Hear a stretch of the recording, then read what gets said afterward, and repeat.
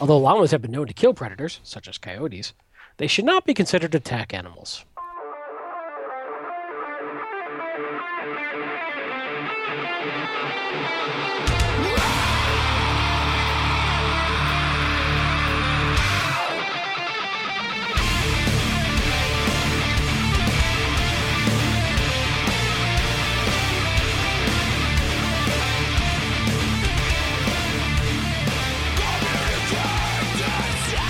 All right, here we go. Today is Tuesday, May 17th, 2016, and this is episode 160, the long in the coming episode 160. And my name is Jerry Bell, and joining me tonight, as always, is Mr. Andrew Callett. Hello, Jerry. How you doing tonight, sir? Super duper. How about you? I am doing pretty well. Sorry we disappeared for a little while. After the Verizon data breach report came out and all the controversy surrounding it, we had to go to an undisclosed safe location for a few weeks. Yeah, and there were lawyers and depositions and judges and bounty hunters and, yeah, llamas. Llamas and Ocelots. That's right. There were ocelots. We recently learned through a graphic demonstration that the ocelot is a natural predator of the llama. It was, wow, Very unfortunate. seared into my brain. Yeah. When do you think the ocelot figured out that was really just a person in a llama costume? About 2 or 3 minutes in. I'd imagine. Once the screaming truly stopped. I think they bleed the same. Once It's you get in there, right? But So, just before I say this next thing, thoughts and opinions of us are ours and do not reflect those of our employers, past, present, future. Okay, now I feel safe. So before we get into all the stories, any thoughts on the controversy swirling around the Verizon data breach report? Because it's been pretty vocal, especially around the CVEs that were commonly exploited in some of the stuff in that report. yeah, and I will say it's been a day or two since I've seen any emails about it, but there has been just a nonstop barrage of emails on some of the different mailing lists, like Security Metrics, talking about this and you know where did the data come from and how come everybody can't get data from the NSA and you know the don't we realize that IDS data is is very prone to false positives. And anyway, I'm going to guess. I'm going to pull out my crystal ball and say that the group that wrote that report this year probably won't be writing that vulnerability section next year, because that seems like just a monumental pain in the ass. No, and I don't mean that because I don't think they'll be invited. I'm going to guess because it was such a monumental headache in response. Well, do you think there's some accuracy issues there? Well, I think the challenge is that there was there was two different expectations, right? There was what it was. So if you listen and read what Michael Reutman wrote, he's basically saying that, if you take these two different sets of data and you smash them together, this is what falls out, right? And so kind of knowing full well that's not a perfect thing, right? But given the data that we have available to us, here's what we see. And, of course, everybody in the industry kind of intuitively knows, well, the CVEs that were referenced don't really make a lot of sense, right? Because a lot of them are man-in-the-middle type attacks, which, you really wouldn't be able to determine from that kind of a vantage point if an attacker has the ability to launch a man-in-the-middle attack. So it's not kind of even negating the fact that that's probably not the most significant thing that would be going on. So anyway, it's I suspect lessons learned for everybody. Kind of be skeptical and ask questions when you read reports about the methodology. But I think to their credit, they did do some in the DBIR, they did do some disclosure of the methods used, but obviously nobody reads fine print, and I'm not sure it was all that clear. Anyway. Well, and I think part of it too is that this is such a well-respected report that when you're on top, and people perceive you to have made an error. Oh yeah, they're going to come after you a little harder than that particular report kind of set the standard for that, and now everybody and their brothers releasing reports. So of that ilk. Yeah. So I don't know. I do think. I mean, I'm a huge fan of the Verizon Data Breach Report. I support it. We take a lot of time to prepare for it and cover it. But I do feel that information, even if it's accurate, is not useful. It is not what I think we needed to know what to better defend our environment against, because it's not relatively. It's not relating what's really happening on the street of the drive-by flash attacks and cross-site scripting attacks and that's by the way been a lot of the criticism around that particular section of the report is you have on the one side people saying, well, look, there are people, and I think you even mentioned it last when we talked about this. People take a look at that and say, oh, we should go look at go plug these CVEs in and see what's going on, because these are the top things that are being exploited. And then on the other side, people are saying, well, if you are that, I mean, I'm paraphrasing, right? But if you're that dumb, to not use your brain and figure out that that's those CVEs aren't what you think they are, then I'm not sure what you're doing in that job. That's kind of been the two ends of the spectrum. Well, even the updated CVE list didn't feel like it accurately reflected what I think we see as the common attacks out there. And so I'm looking at the report as something that says, look, I need to know where to focus my limited resources. Yeah. What's really going on out there? And I really feel that the CVEs they mentioned as the top 10 are not a good reflection of where I should be spending my resources.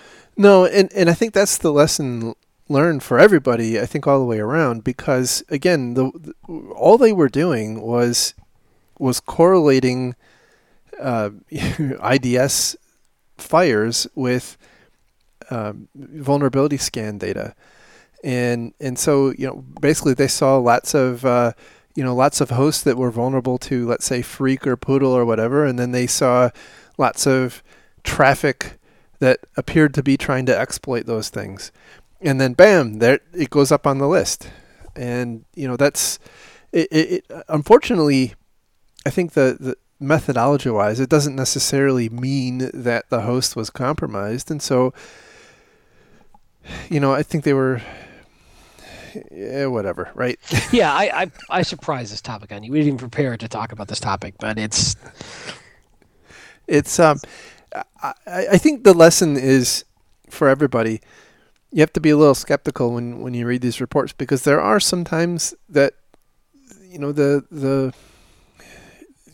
it appears obvious what they're trying to communicate, but that's not what's actually being communicated. And I think this is a great example. And it seemed obvious to everybody. It seemed intuitive what they were trying to say, but that's not in fact what they were doing. Indeed. So I agree. Anyway. Let's see. So, since we've been gone, the world has gone to a hell in a handbasket. I mean, we had the world-ending ImageMagick bug, right? And let's see, what other... I guess we'll talk about one.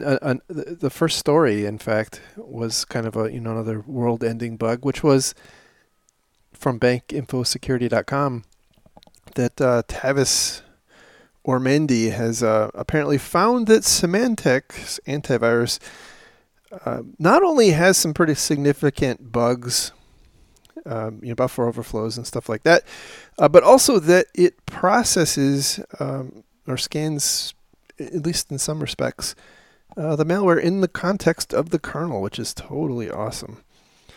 And so the net was his statement says, all you have to do to own or compromise a computer running Symantec antivirus, a vulnerable version of Symantec antivirus, is send an email. They don't even have to open it.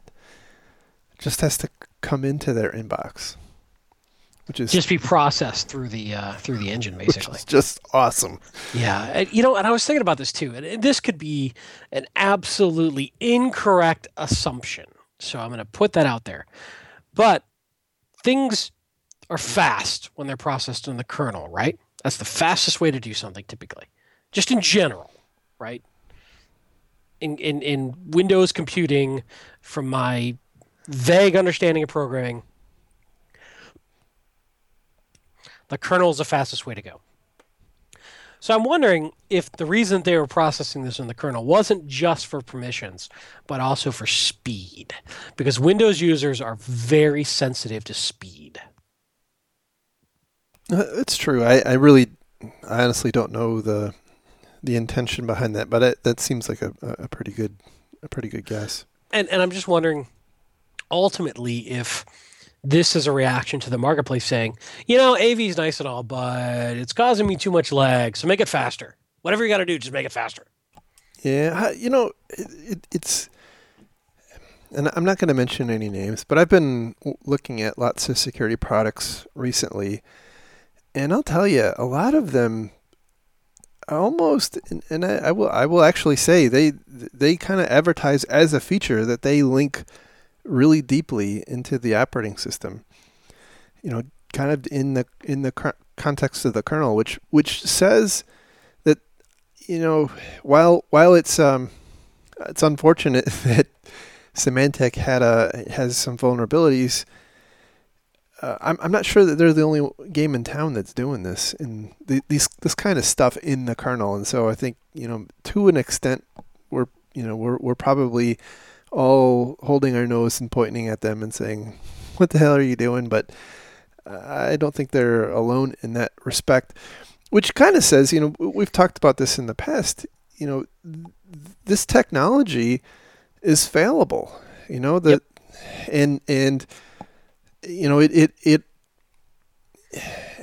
Gosh, this is so frustrating because in layperson terms, so many people think about antivirus as, well, I don't need to worry about, patching because I have antivirus. I can do whatever I want because I have antivirus. I can use the same password everywhere because I have antivirus. And, here you have a case where, well, that antivirus and other security products can, in fact, increase your attack surface. And so what do you do about that? True. But is this a pocket case? Is this something that, in general, the value of a security tool outweighs the risk? I would generally say so. I'm not sure that it's a pocket case because I think if you look at the work of Tavis Ormandy, he's got left kind of a bloody trail of carcasses along the road. I think the issue is that this is unlike other applications like mainline Microsoft products and Oracle and Flash and Java and all that stuff that are just hammered all the time. I get the sense that that's not been done with antivirus. Well, I think we're on the cusp of that. Yeah, right, and so I think we're just seeing the, I guess, technical debt, for a lack of a better term, right? That because I think it was 2 or 3 weeks ago there was another report about, I think it was Symantec 2, who had some problems because they hadn't turned on some really kind of brain dead security features when they compile their products. Yeah. Well, everybody, this is no excuse, but everybody does make mistakes. Now, we hold these guys to a higher expectation and to a higher level of discipline on this stuff, I feel. And it certainly is a much bigger deal when a major security player has an issue like this. But at the end of the day, it's good that people are looking for this stuff. Though I I don't know how to equate this well, but I get this feeling that for every one vulnerability found like this, I wonder how many more are out there that go unfound. It's kind of indeterminate. Yeah. Obviously, if you look at other products, Microsoft products in particular, obviously it's not one for one comparison, but one would think, well, maybe at some point we run out of bugs, but there just doesn't seem to be. That doesn't seem to be in the cards. No, we're always designing and developing new code, so we're always finding new ways to integrate. We're finding new ways to, pull things together and open APIs and all these things that are always opening up new attack surfaces on code. Always, always, always. I don't think that's ever going to go away. But well, I mean, even with with older products, we continue to find new bugs, and I think a lot of it is just different people looking at things from a different perspective. Sure, and accumulated knowledge about different ways that things can be exploited. Yeah. We see a class of bug come out, and then people scramble around to test other stuff. Oh, well, that's an interesting technique. Let me see if that works over here. Yeah, so and you continual knowledge transfer there. You can bet that most of the antivirus companies are furiously trying to determine if they have some of these problems. At least I would think they are.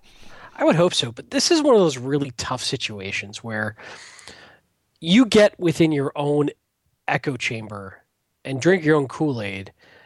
And this might have very well been a conscious decision made by Symantec for some other consideration and reason. And, that was just, that's just the way we do things here. Yeah. Well, I guess I don't mean the running in the kernel part. I mean the vulnerability part. Yeah. No, I mean, somewhat that too. Like, I just wonder, how many times have we seen evidence where big engineering mistakes come out? And somebody somewhere said, yeah, we warned them about that, but leadership took a different decision because of X, Y, Z. Yep. It's called the, by the way, if you're interested, there's a whole field of study behind that. It's called the normal accident theory. Sure. And I think a lot of us were probably exposed to that with the Challenger explosion. Yep. At Chernobyl and 3 Mile Island and on and on and on. So, you're absolutely right. I think I've said it before, the road to hell is paved with accepted risks. So,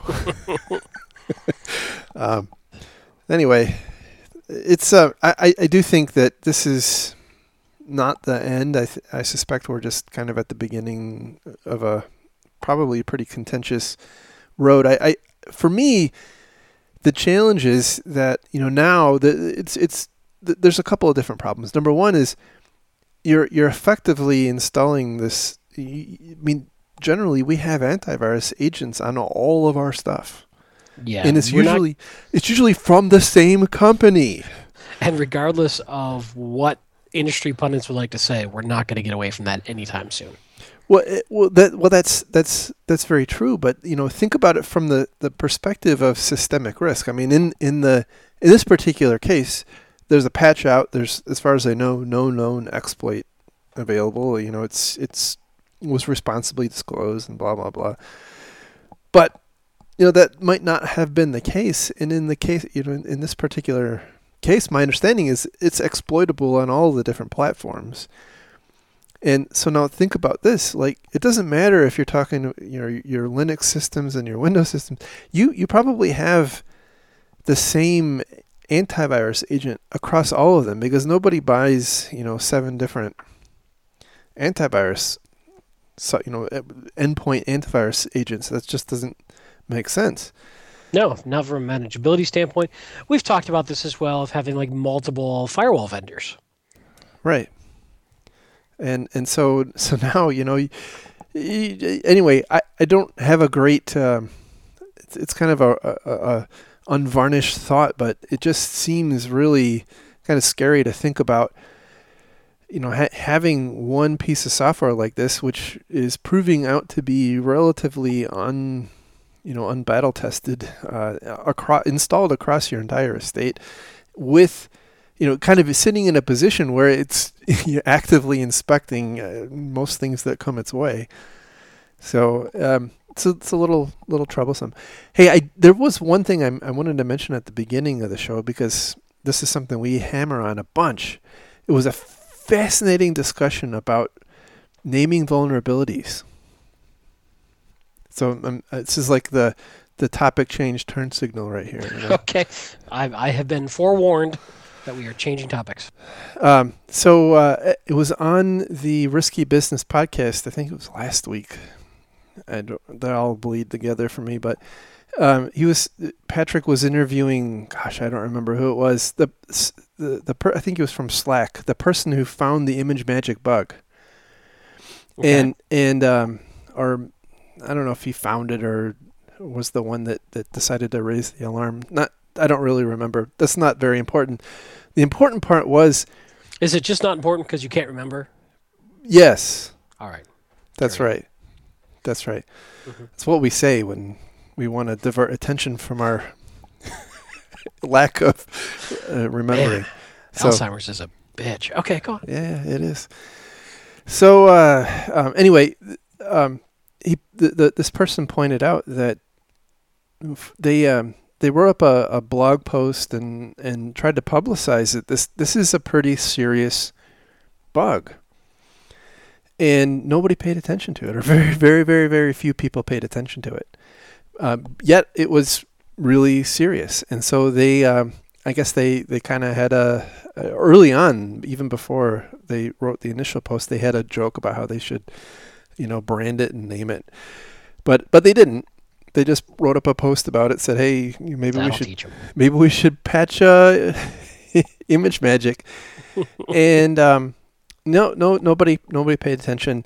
So they registered a website and made a logo and started making lots of noise about it. And sure enough, it got lots of attention and people started patching it.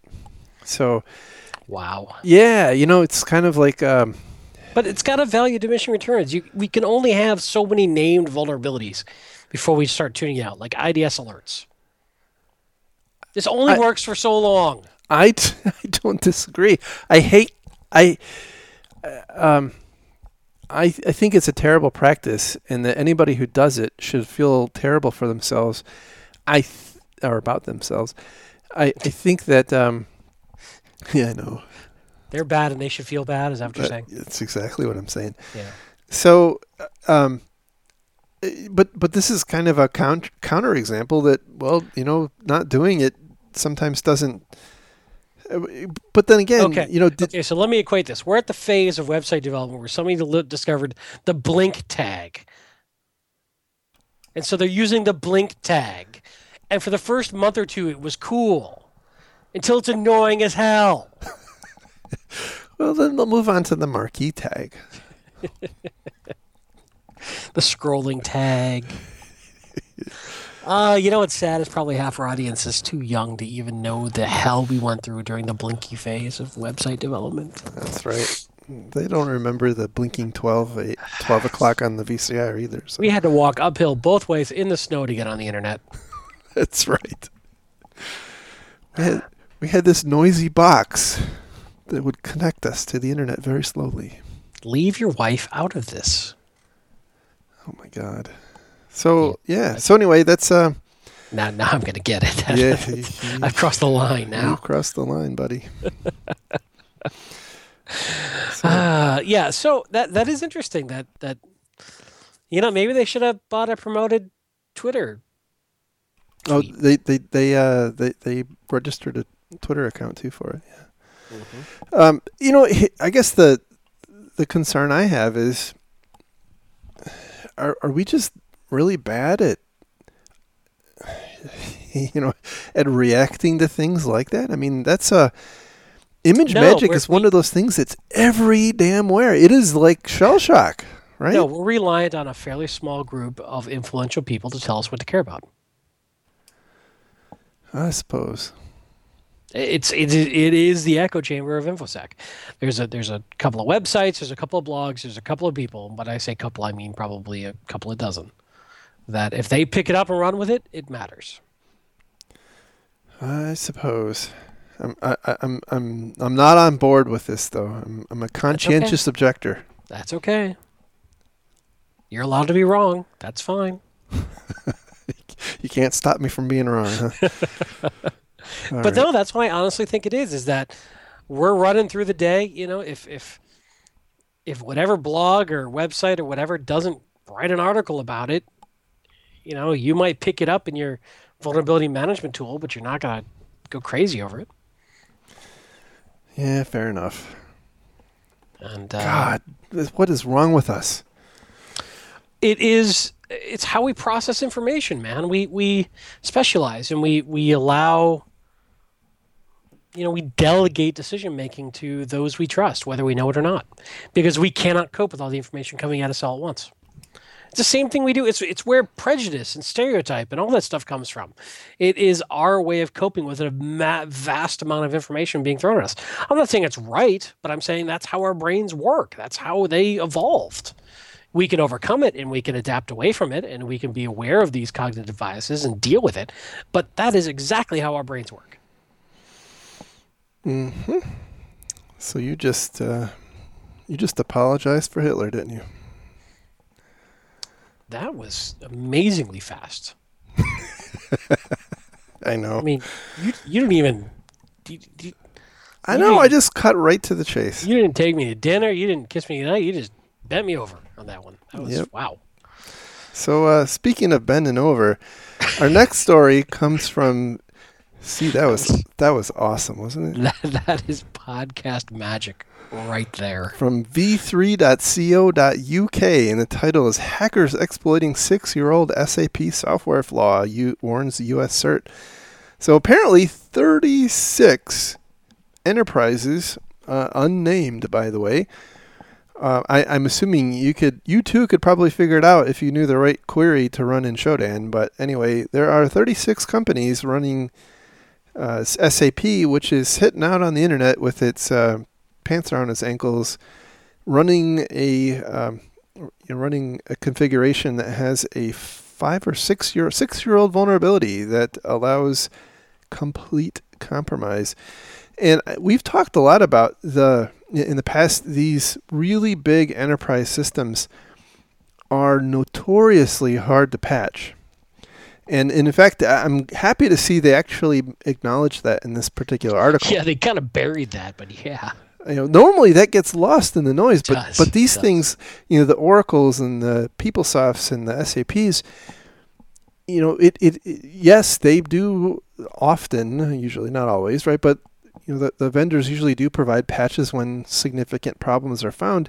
However, very few companies, none that I'm aware of, have ever implemented these products without serious modifications. And when you apply these patches, it usually breaks those things. Well, and the way this reads is that the fix was included with apparently some major programming language updates and API changes. Yes. So it doesn't appear at first glance that you could apply the fix for this problem without also changing the programming language involved with SAP, which seems annoying to me, that I can't just patch. I have to do a full version upgrade to fix this problem. Yeah, and that usually involves, a busload of programmers and yeah, ugliness. So anyway. Well, in this particular case, what I'm calling for here is that it would be nice to get security patches that are completely, version, I guess, retaining the current version, current functionality, unless the patch itself has to change that functionality. It would be nice to be able to patch a security vulnerability without forcing me to upgrade to a whole new version, which breaks other stuff. And I think in general, we would not have the resistance to patch that we do if we could always do that. Yeah, I just, that's not how these things are designed. And so, I know. This kind of goes back to the discussion we've had in the past. When an organization takes on one of these things, it's kind of like adopting a kid. You are you are signing up to care and feed for this thing. And so, my experience has been, we like to bring it in. We customize the crap out of it to meet our business. Well, actually, I should take that back. We bring it in assuming or with the full intention that we will do absolutely no customization, right? Because that would be terrible and will cost lots of money. However, now we've spent 7 or 8 figures on some software, and the business people completely reject it. So now we have to do a whole bunch of customizations, and those customizations don't carry forward through patches, and so some patches, not all patches, but which means that you basically have to carry forward those customizations onto the new platform. And sometimes that involves writing new code. I think a lot of times it's not quite that complicated, but that's not cheap.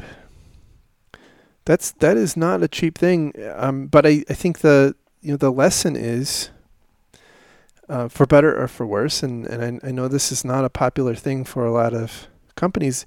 You really have to it's kind of like when you buy a house. You have to recognize at some point you're going to have to replace the roof, and the water heater and the driveway, and and those are expensive things. It's true. And you can't just go and throw a tarp over your house. But we hired the consultants, and they left 4 years ago. So now what? That's the problem. Yeah. So the only thing I want to say about this is that this was publicized, found, and has been pushed heavily from a marketing perspective by a company called Onapsis, which, guess what they do? Wait. Let me guess. It must be something to do with enterprise software vulnerability management. Specifically for the SAP platform. Really? I know. Holy cow. Are you kidding me? I guess I'm just saying, take with a slight grain of salt that there's obviously a profit motive in driving this concern. Wow. I know. Craziness. That's really crazy.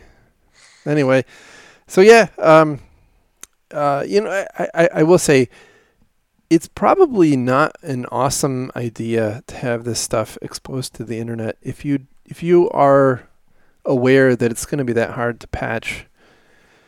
The issue is, and I like it's kind of cute how they, and it's only talked about very briefly here, but in the full report or full advisory, they say something to the effect of, not only does this vulnerability allow an attacker complete and utter access to everything in your SAP instance, it probably also allows them access to other things, non-SAP things on your network, which is wait, what?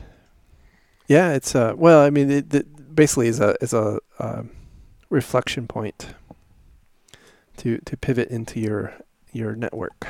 But okay, but getting admin rights on SAP shouldn't automatically give me access to other things. You mean seriously? You think that people use different passwords? Are you serious?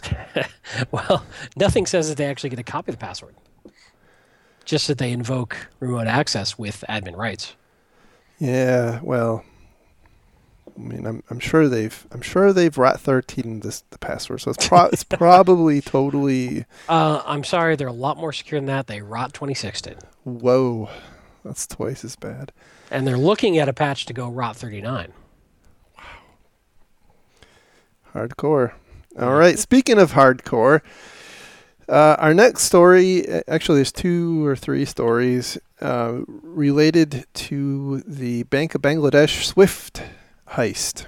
And so there's some new interesting stuff has come out about this. The finger pointing alone could be a source of renewable energy. Yes, in the hot air, absolutely. Oh yeah, it's impressive. Absolutely. There's a... Yeah, you could put some windmills up in front of the, some of these people shouting at each other. So anyway, the first story I have is from Ars Technica, and the title is $1 billion Bangladesh heist. Officials say SWIFT technicians left bank vulnerable. So some people from allegedly from the Bangladesh police and bank officials anonymously talked to Reuters and said that, hey, it's not really us, the people, the bank here in Bangladesh that messed up. It's actually the SWIFT organization that came out last year and dropped off this stuff, the SWIFT terminal. And they didn't even follow they didn't even follow their own security guidelines. And so some of the allegations, and so it's covered a little bit in here, but some of the other things I've read is that, it was the SWIFT technicians that went scrounging around the Bangladesh bank office and found that crappy $10 network switch to use. Apparently, and it is referenced in here, that the SWIFT engineers were tired of going in and out of the locked room that the computers were in to do their job, so they set up a wireless router in the locked room so they could access the I guess, quote, isolated network from outside the office, and then left it there, right? I mean, why would you take it down? That's kind of crazy. The second one is bad. The first one, I gotta think this is what happened, and I don't know this to be fact. I'm speculating here, but how many times when you're a consultant, have you shown up to the site and you sent the customer 3 weeks ago the requirements that they needed to have and the gear and everything else, and they didn't have it, and now you're on site and you got to get stuff done?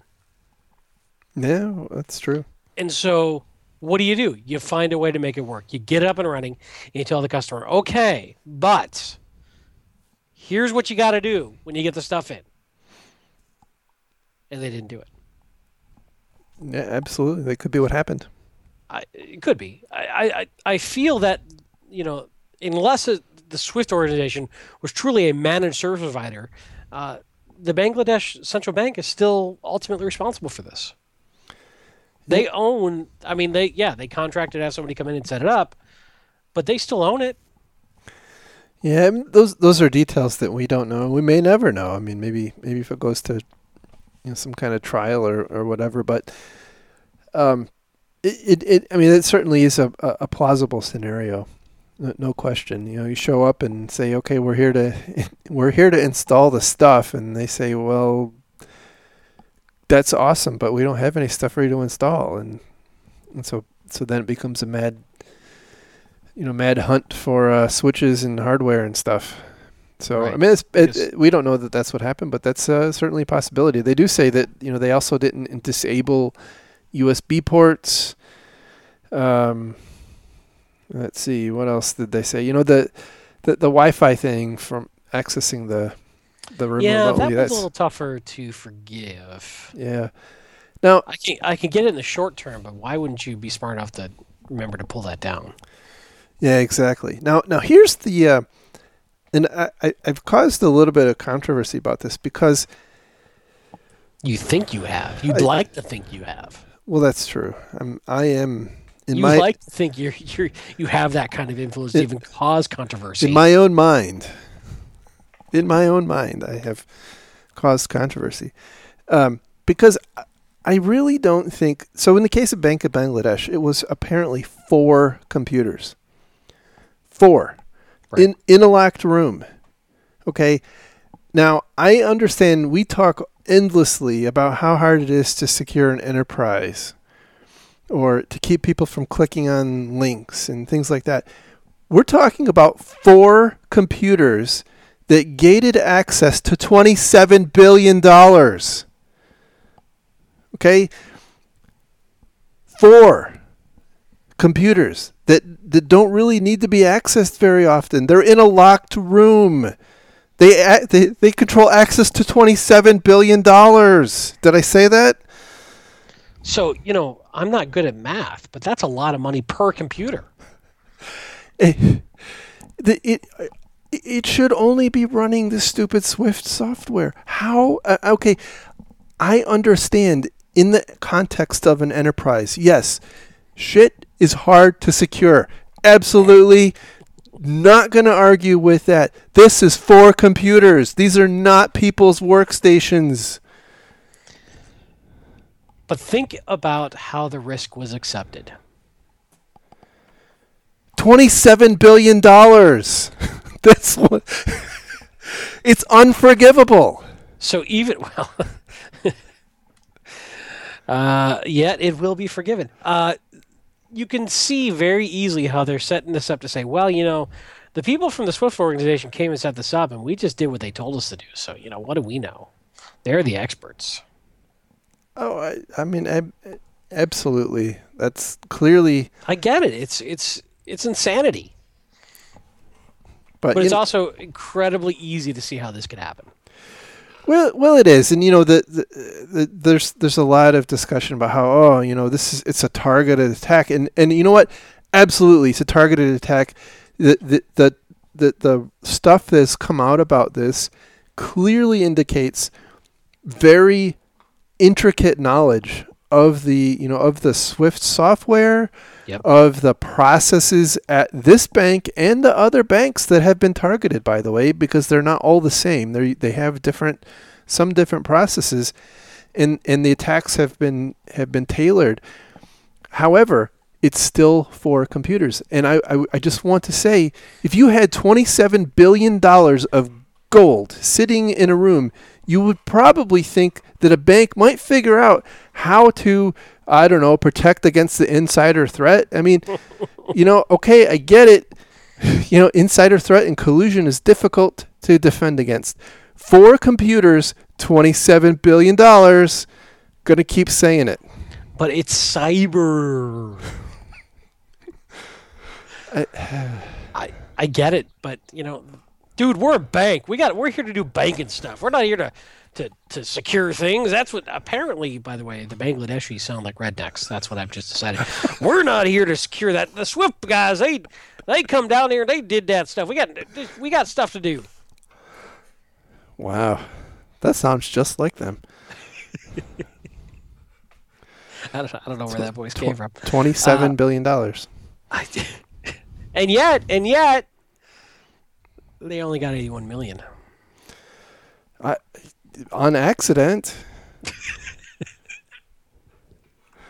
I mean, that alone, by the way, should tell us should tell us a lot about this, right? Tell you what, Swift customers of the world, Jerry and I will be happy to secure your 4 computers for $50,000 a computer. That's right. What a deal! I'm just saying. This is not. What I want to know is, was there ever any sort of regulatory agency auditing that organization? And if so, how the hell did that pass? Well, and this goes back to the first time this came up. The federal bank basically said, because Bangladesh said, we got hacked, and it's the federal bank got hacked, and the Fed went, no, you said that's a valid request, and they were right. And then now the Swift organization is coming out going, you guys didn't secure your stuff. At the end of the day, you still have to take responsibility for your own environment, no matter what. That's right. And Swift, by the way, there has been a number of additional cases, including one in Vietnam recently, where the bank apparently somehow detected and deflected an attempted attack on their Swift terminals. But well, here's my question on that. First off, are we now into a shark attack reporting cycle? So now that this has become news, stuff that wouldn't have been reported before suddenly gets reported. How often? What's the normal baseline rate of attacks against the Swift infrastructure? Yeah, it's hard. That is absolutely hard to say. I mean, it's clearly got to be a target because it's got the money. It's got the money. That's right. Right. But Swift continues, despite these new press reports. Swift continues to say, look, the Swift network has not been compromised. No. And they continue to say, banks, you guys need to protect your stuff. Yeah, if somebody steals your checkbook and writes a check on your account, it's not the bank's fault. Right. So that's and I know there was apparently last Friday there was some a communication that went out related to a recent apparently in a recent attack which I guess allegedly looked and smelled a lot like what was going on with the Bank of Bangladesh, but it was different.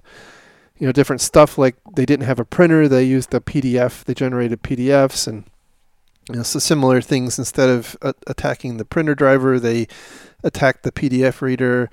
So that again, indicated some inside knowledge. Is the PDF reader like the Walmart greeter? It's just a person who reads PDFs all day. They attack the poor guy. That's really an unfunny joke. Just a retiree trying to make some extra money.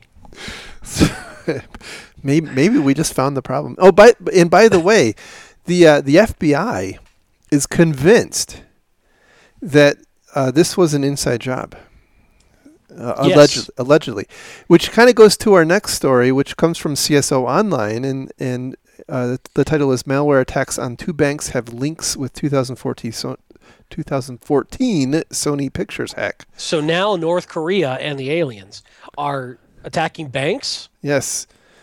Right. Before we do that, I just want to say one thing. One of the stories we're linking to is a Wall Street Journal article story. I'm not even going to talk about that one because it has a stupid registration because I tried to open it and it greeted me with registration. So I am here to help. What you do is you get the headline, you punch it in Google News, and you read it there. Yeah. Get you right past that paywall. Yeah, I'm objecting to the whole thing. So okay, I was trying to help our listeners, but fine, carry on. Yeah, no worries. So anyway, it was a good article, though I will say that. But I really, it's very off-putting when you have to log in. So. And that's why we don't need passwords, right? Yeah, exactly. Because they're just going to get stolen anyway. So anyway, the BAE Systems, they were the ones that kind of blew the lid off this whole thing when they did their report about the malware they found initially, and so they're claiming that there is quite a lot of similarity between the code. The malware that was used in these two Swift bank attacks, and some of the malware, or at least components of the malware that was allegedly used in the attack on Sony. And so it's kind of some of the irony is that hey, the FBI has pinned the Sony hack on North Korea, and if attribution is to be believed, and people are using, they're not reusing other people's code, because that would never, ever, ever, ever happen. Never, ever. I mean, we would assume, right, that the bad guys have intellectual property protection problems too, right? So they they probably have DLP controls for their employees. Like, is that a USB drive in your pocket? No. And by pocket, you mean rectum? Man, why do you have to go there? I didn't. They did. I'm just reporting the news, man. I don't make it. So anyway, but yeah, the irony was that the FBI is saying that these Swift attacks are inside, at least partly inside, and whereas Sony was North Korea. So.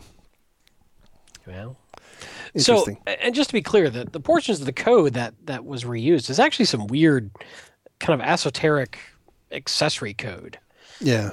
Like checking to see if the copy of the malware is already there, checking to how to delete itself, kind of some helper code, not necessarily the core of the malware. See, I think that there's an underground Stack Exchange. Well, one thing that I will give CSO credit for is it was a third paragraph in. They actually do something I never see anybody do, which is posit that maybe it isn't just that straightforward. So they say, so is North Korea seeking to boost its foreign currency reserves, or is someone conducting a false flag operation, or just reusing old code? How about that? See, I know. I think my Stack Exchange idea is, see, I, you know, So how would that work exactly? well, so Stack Exchange is that is the website that programmers go to get help from each other, and so they post little snippets of code, and somebody says, hey, how do I want to delete my malware once it's on a system, and someone says, oh, here's some code that kind of does a good job of this, and now it's on the bad guy stackexchange.com or .onion, and now everybody is knows to go to that site, bad guy stackexchange.onion, and they find, oh, look at that, there's some code right there that does what I need, and I'll just copy that. And How do we know it's not like in Learn to Write Malware in 31 Days, third edition? well, I mean, it could very well be, absolutely, Just saying. yeah. So this is the trouble. I mean, we're making a lot of jokes here, but this is the trouble when you try to look at code and decide if it's related or not, or if these actions are the same group or not. It's digital code that's easily replicated. And to be very clear, this BAE article that originally came out was on code that was updated to VirusTotal. That's never been definitively linked to the attacks on the Swift network. Now, it sure as hell was written for it, and sure as hell looked like it should and would, and there's a 95 percentile it was, but it was not recovered from the site. It came from VirusTotal. So we're starting to build a little house of cards here on connections. Yeah, absolutely. So, and in fact, I think it's actually once removed from the code, because they say it looks like something else that used a similar key, and this one used a different key. Anyway, or mutex, right? The name mutex. So it's kind of a tenuous link. Maybe there is a link, maybe there's not. Maybe there is a bad guy Stack Exchange, or there's a bad guy malware how-to book, or the Sony attack was never North Korea to begin with. Or that. Sony truther. Oh dear! Now you've done it. Helicopters are coming. Yeah, well, they know my address. They know where to find me. So, I think look, this really just points, in my opinion, and we said this before on one of the last shows. If anything, and if we do ever find out who did this, I suspect we're going to find that it's not all that sophisticated of an operation. I mean, the net effect is that in aggregate, it looks pretty sophisticated, but you just don't need that much in the way of resources and know how to do this. You just have to have will and desire. This is not complicated stuff. I would agree up until the point where all the very, very precise interactions of the Swift network come into play. Yeah, but the Swift software is available for download. It's knowing about the specific printers and how to rewrite those. If I can get Poison Ivy on your computer and watch you do what you do for a while, that's fair. Yeah, I mean, this is kind of like a really complex Lego thing, right? I mean, you can build little Legos, you can build big Legos. You just have to know the components and how to use them properly. And and if you're after $1 billion, you're pretty motivated to hang out for a while. I still want to know what happened to the guy who made the typo that cost him the $900. Oh man, he's got those concrete boots, I bet. Swimming with the fishes. We should sick Bob on that story. He could probably find out for us. Yes. So, yeah. And by the way, that again kind of points to the potential for immaturity, or maybe, as you pointed out, maybe it was the Edward Snowden moment of. Are you calling me immature? What? Yeah, what? Yeah. That's what I. Sad but true. Yep.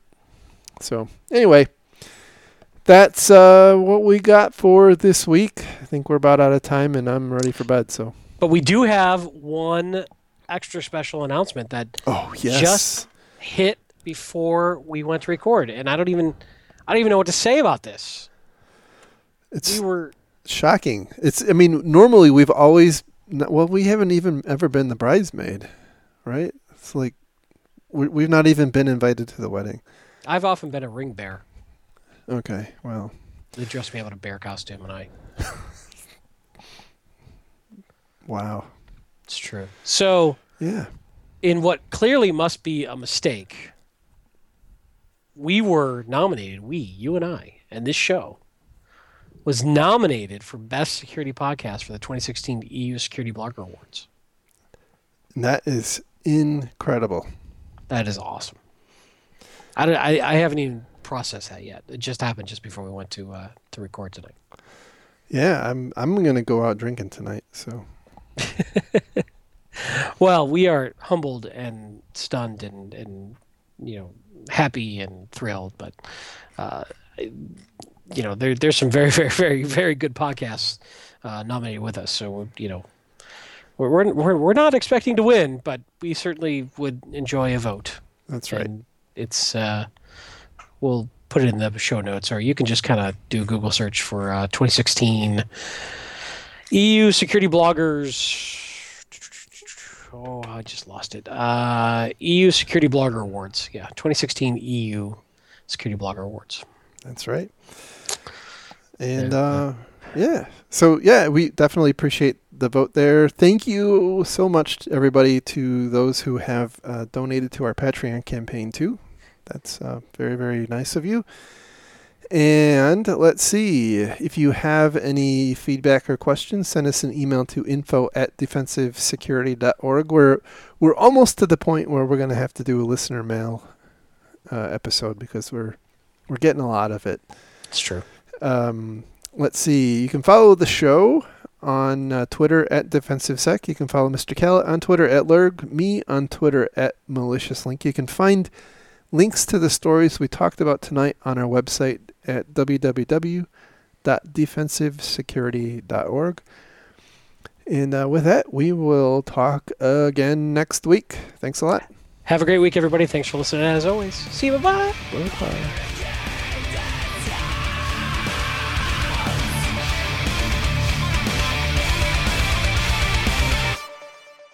I like the ocean. I love to listen to the ocean. I like to look at the ocean. I'm not a beach guy. Mm-hmm. All that sand should be turned into microchips. In time. It's part of my plan. I mean people love the llamas, I know. Although I will say they have no appreciation of how much work it is to clean up after llamas.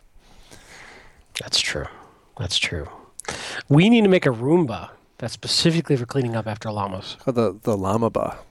The llama ba. Yeah. It would be really big, like the size of a Hummer. We need to figure out what the natural predator of a llama is, by the way, and then extend the joke out one more level. Yeah, it's got to be like a cougar, right? Which is in itself its own joke, right? Oh, I found the guard llama. There's a guard llama. It's a llama, something I can't pronounce, alpaca or hybrid that is used in farming to protect sheep, goats, hens, or other livestock from coyotes, dog, foxes, and other predators. I have heard that before, actually. It's a guard llama. Yeah. How do we not have these standing in front of all of our firewalls? Bye-bye. Bye-bye now. Bye-bye. Bye-bye. Bye-bye. Bye-bye. Bye-bye. Bye-bye. Bye-bye. Bye-bye.